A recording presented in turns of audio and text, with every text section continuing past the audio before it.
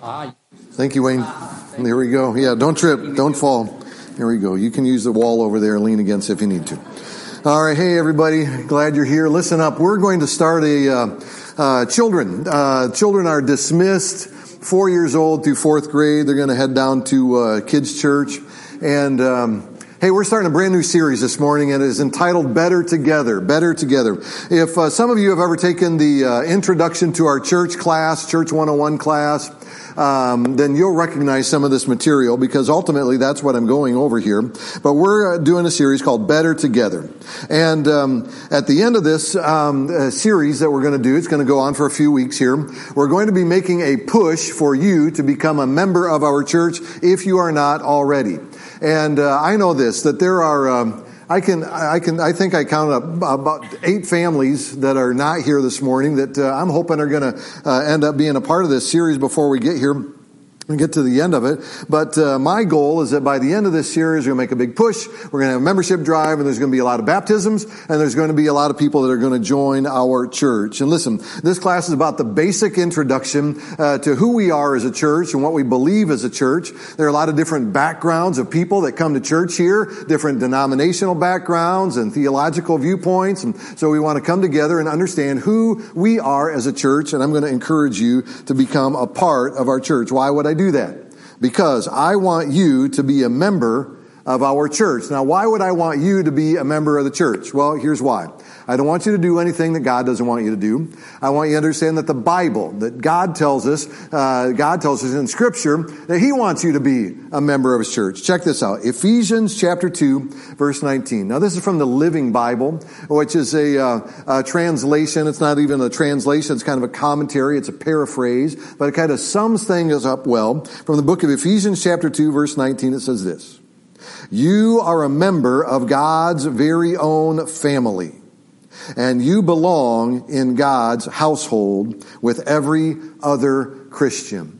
You hear us talking. You hear us talking about the cruise in. You hear us saying people's names. And you hear us talking about people by name that are out of here and they're not well, and we pray for them to get better. The church is to be a family. To be a family, brothers and sisters, and we can have spiritual mentors or fathers, and it is to be a family. So we want you to be a part of the family. And so think about these things. Here's some key truths. The church is a family, and that God expects you to be a member of a church family. And a Christian without, listen to this, a Christian without a church family is a contradiction.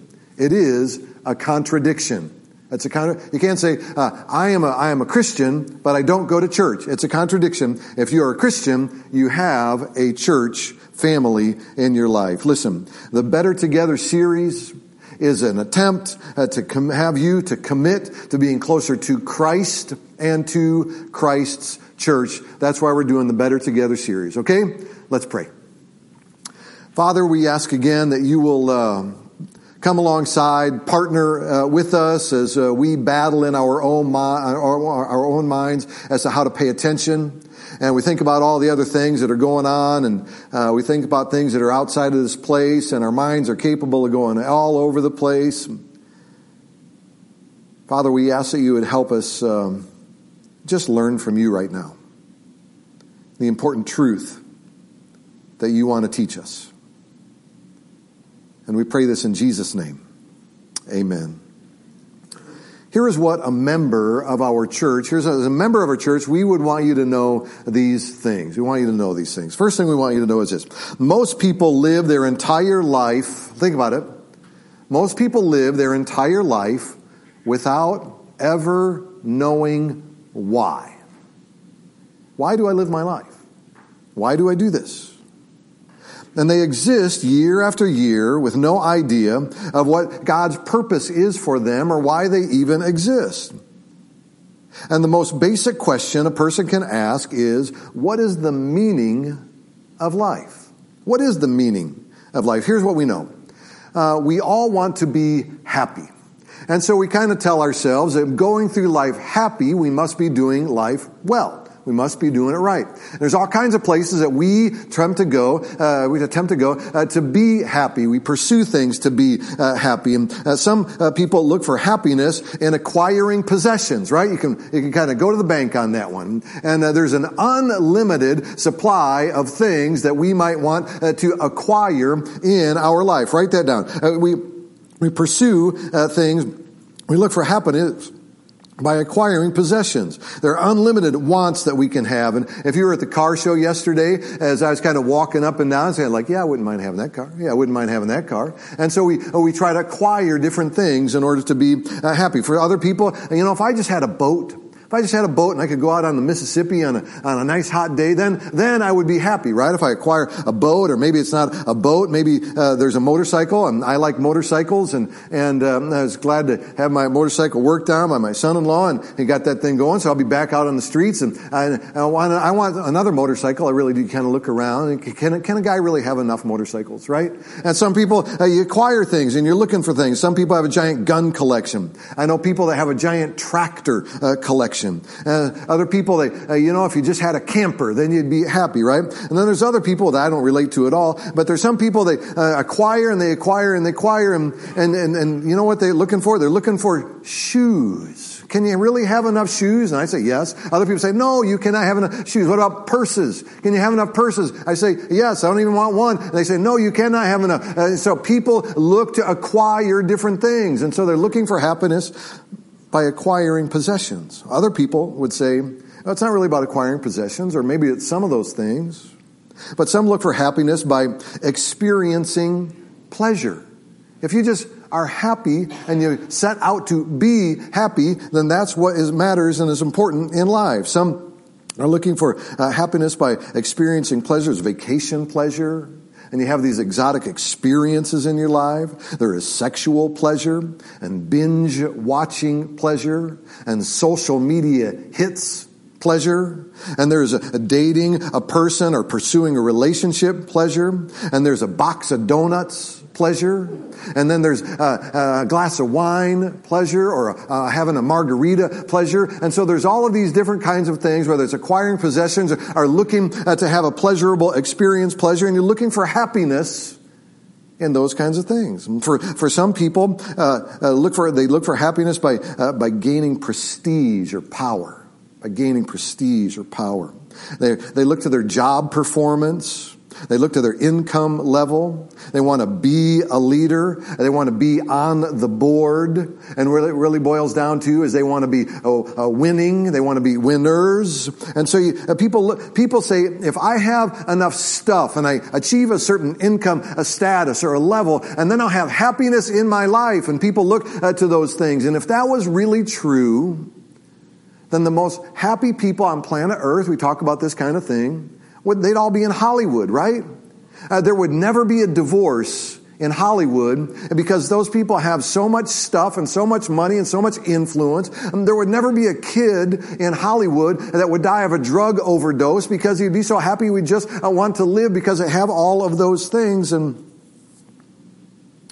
have you in your life ever had the experience in which those things that we go after, those possessions, those pleasures, that prestige, have those things ever failed you? And they do. They fail us. You think you get the dream job, you find out it's the nightmare job. You think if I just get this thing, this new car, you go into debt to get the new thing, and then it gets a scratch and another scratch and another scratch. And 3 years into your 4 years of payments, or 6 years into your 7 years of payments, you hate making that payment. And it doesn't bring you the satisfaction in your life that you want it to. And when these things begin to fail, that's when we start to do some real evaluation on life. And that's when we begin to ask this great question, write it down. Why am I here? Why am I here? What's the meaning? What's the purpose? Why am I here? Why am I here? This is a great question. It's an important question. And I want to tell you the answer to it right now. Write this down in your bulletin. God made me to love me. God made me to love me. Jeremiah chapter 31, verse 3, it tells us that God says, I have loved you with an everlasting love. God made us so that he can love us. Write this down in your bulletin. We were created to enjoy a personal relationship with God and to manage all of the rest of God's creation. God made us unique and he made us special. Here's a tragedy. There are people today that believe that all mankind is a cosmic accident. That first there was some dust, and then there was some water, and somehow these inanimate objects created life. A single cell. Scientists today will tell us that a single cell is more complicated than your smartphone. Yet that somehow, accidentally, by accident, through some sort of a process, went from not existing to existing. I think they're crazy. We were created. We were created to enjoy a personal relationship with God. God made us to love us. He created us. That's why we exist, because God made us. He put us here to have a relationship with us. We were created to enjoy a personal relationship with God. And then to manage all of the rest of God's creation. Genesis chapter 1 tells us, so God created human beings, making them in his image. He blessed them and said, live all over the earth and bring it under control. 1 Timothy 6:17 says, God richly provides us with everything for our enjoyment. John 10:10 says that Jesus said, I have come in order that you might have life. Life in all of its fullness. So why am I here? Because God made me to love me. And God created me that I would be in relationship with him and that I would be able to manage the things on this earth. Write this down, number 3.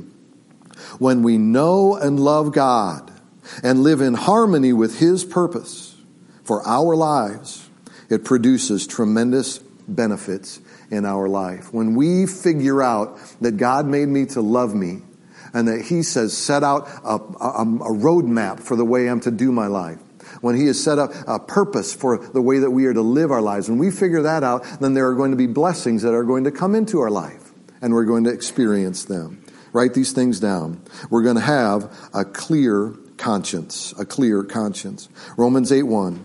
Therefore, there is now no condemnation, no judgment from God for those who are in Christ Jesus. Our sins have been forgiven.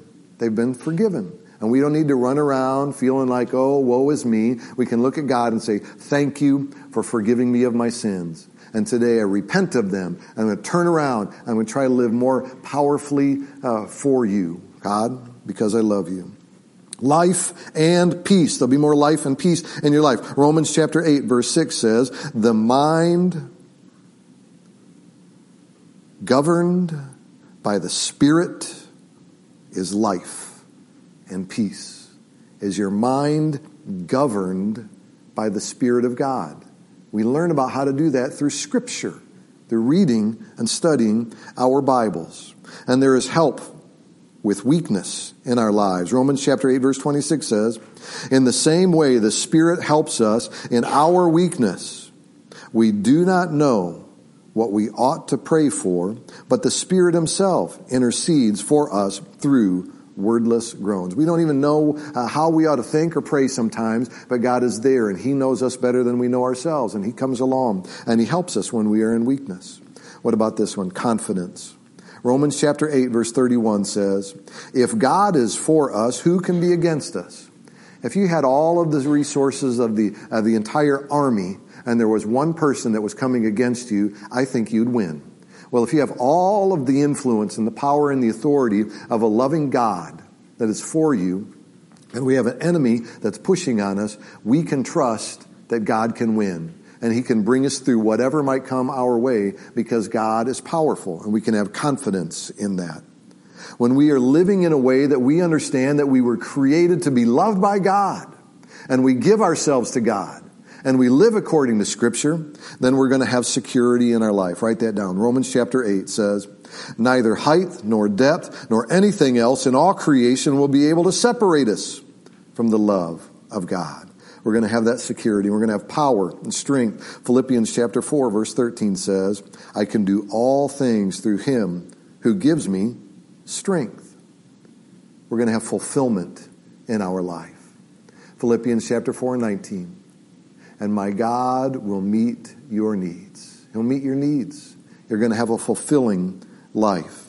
And we're going to have freedom in our life. John 8 tells us, then you will know the truth, and the truth will set you free. This is the kind of lifestyle God intends for us to live, that we would experience a clear conscience and have life and peace and fulfillment. That's the way God intends for us to live when we acknowledge that he created us to know him and to love him. That's the way he desires for us to live. But why then aren't people more happy? We're looking for happiness. We desire happiness. We desire fulfillment and to be happy. But why don't we encounter more happy people? Well, it's because there's a problem. What's the problem? What is the problem? Why aren't more people more happy? Well, the problem is sin.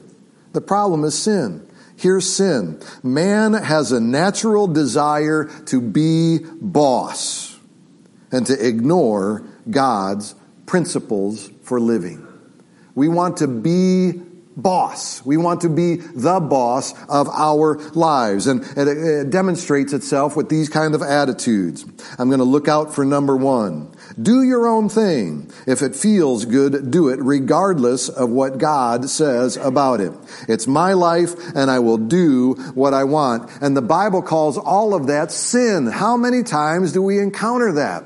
How many times do we as Christians wrestle with that? Well, I know God doesn't want me to, but boom, boom, boom, down the path we go.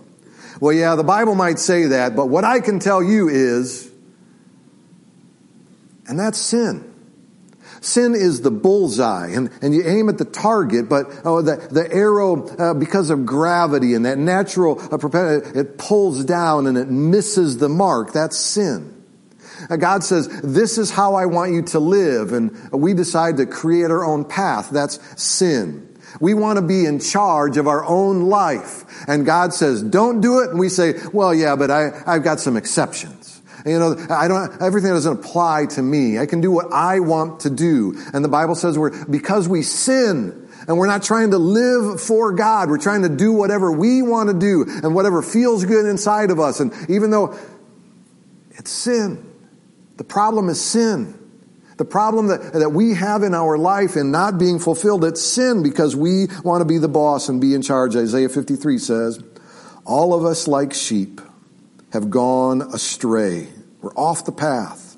And each of us has turned to his own way. 1 John chapter 1 verse 8 says, if we say that we never sin, we are only fooling ourselves and refuse to accept the truth. Listen to this. Sin breaks our close relationship with God. It causes us to fear God and try to live our lives outside of his will. Isn't that true? When we're living in sin, we know we're living in sin, we kind of keep God back there because we don't want him to see what we're doing. We kind of want him pushed back and separated. And when we need God, we'll rush over there and open the door and say, God, please, please, please. Otherwise, you stay back there, God. And we have sin in our lives. Isaiah chapter 59 verse 2 says, the trouble is that your sins have cut you off from God. Romans chapter 3:23 says, all have sinned and fall short of the glory of God. And when our relationship to God is not right, it causes problems in every single area of our life. When our relationship with God is not right, it causes problems. It causes problems in our marriage when our relationship with God is not right. It causes problems in every relationship that we have when we're trying to be boss and not let God be boss. It causes problems in our career. It causes problems with us financially. When we step off of the path, God is the one who created us, and He knows how to do life. He's given us an owner's manual. Follow the manual in Scripture. But all we want to do is do what we want to do, because it's too uncomfortable to adjust what my comfort zone is and climb into the space that God wants me to be in, even though God tells us when we get into His space, that's the only time that we will find true purpose and meaning and fulfillment in our life. Listen to this. When people have problems, they often try many different ways of coping before turning to God. Proverbs says it this way. Proverbs chapter 16, verse 25. He says, there are ways that seem right to man, but they only end in death. Trying to go one way. This seems so right, but at the end, it's a dead end, and it goes nowhere. Even when we know that our deepest need is God, we often try wrong ways of getting to know Him. So what's the solution? If the problem that we have in our life is sin, what is the solution to our problem? There is only one solution: Jesus Christ. Jesus Christ is the solution to our problem. John chapter 14 verse 6 says, Jesus Christ said, I am the way and the truth and the life, and that no one comes to the Father except through me. Here's a fact. Jesus has already taken care of our sin problem. He's taken care of it. Romans chapter 6 verse 23 says, the wages of sin is death, but the gift of God is eternal life through Jesus Christ, our Lord. Romans chapter 5 verse 8 says, God demonstrated His love for us in that while we were still separated from God by sin, Christ died for us. God took care of our sin problem through the work of Jesus. God has already done His part to restore our relationship to Him. He took the initiative. Now He wants for each of us to individually accept what He has done for us. I said we're doing a series entitled Better Together because we are better together. Here's what we know. We so easily get sidetracked. I mean, holy cow. If I say pink elephant, in your mind, everybody just thought pink elephant. We're not talking about pink elephants. We're talking about zebras. No, we're talking about a church coming together, being better together. A church being better together. We all are a people that need to be continually reminded, oh man, God's way is better. And I need to be a part of a family that encourages me and reminds me. I need to be in a church on Sunday morning to hear again the truth of Scripture and to be reminded. I need to be a part of a Bible study that helps me to remember that God is right and I'm not always right. Sometimes I get it right, but I don't get it. I just need to do what God wants me to do. And so we're going to be talking about for the next several weeks what it is to be better together and what it is to be a part of a family that helps us to be reminded, I'm not the boss. God is the boss. We're going to be talking more about that. Listen, I have no idea where all of you are in your journey with Christ, what it is for you to think of yourself as a Christian, or are you a Christian? Have you done what Jesus has asked you to do to become a Christian? And if you don't know and you're not sure, I'd love to have that conversation with you. We'll sit down and talk about it. What does it mean to be a Christian? If you are a Christian and you know who Jesus is, surrender your life, every part of it, over to our Father who is in heaven, that loves us and created us to have a personal relationship with us. Let's pray.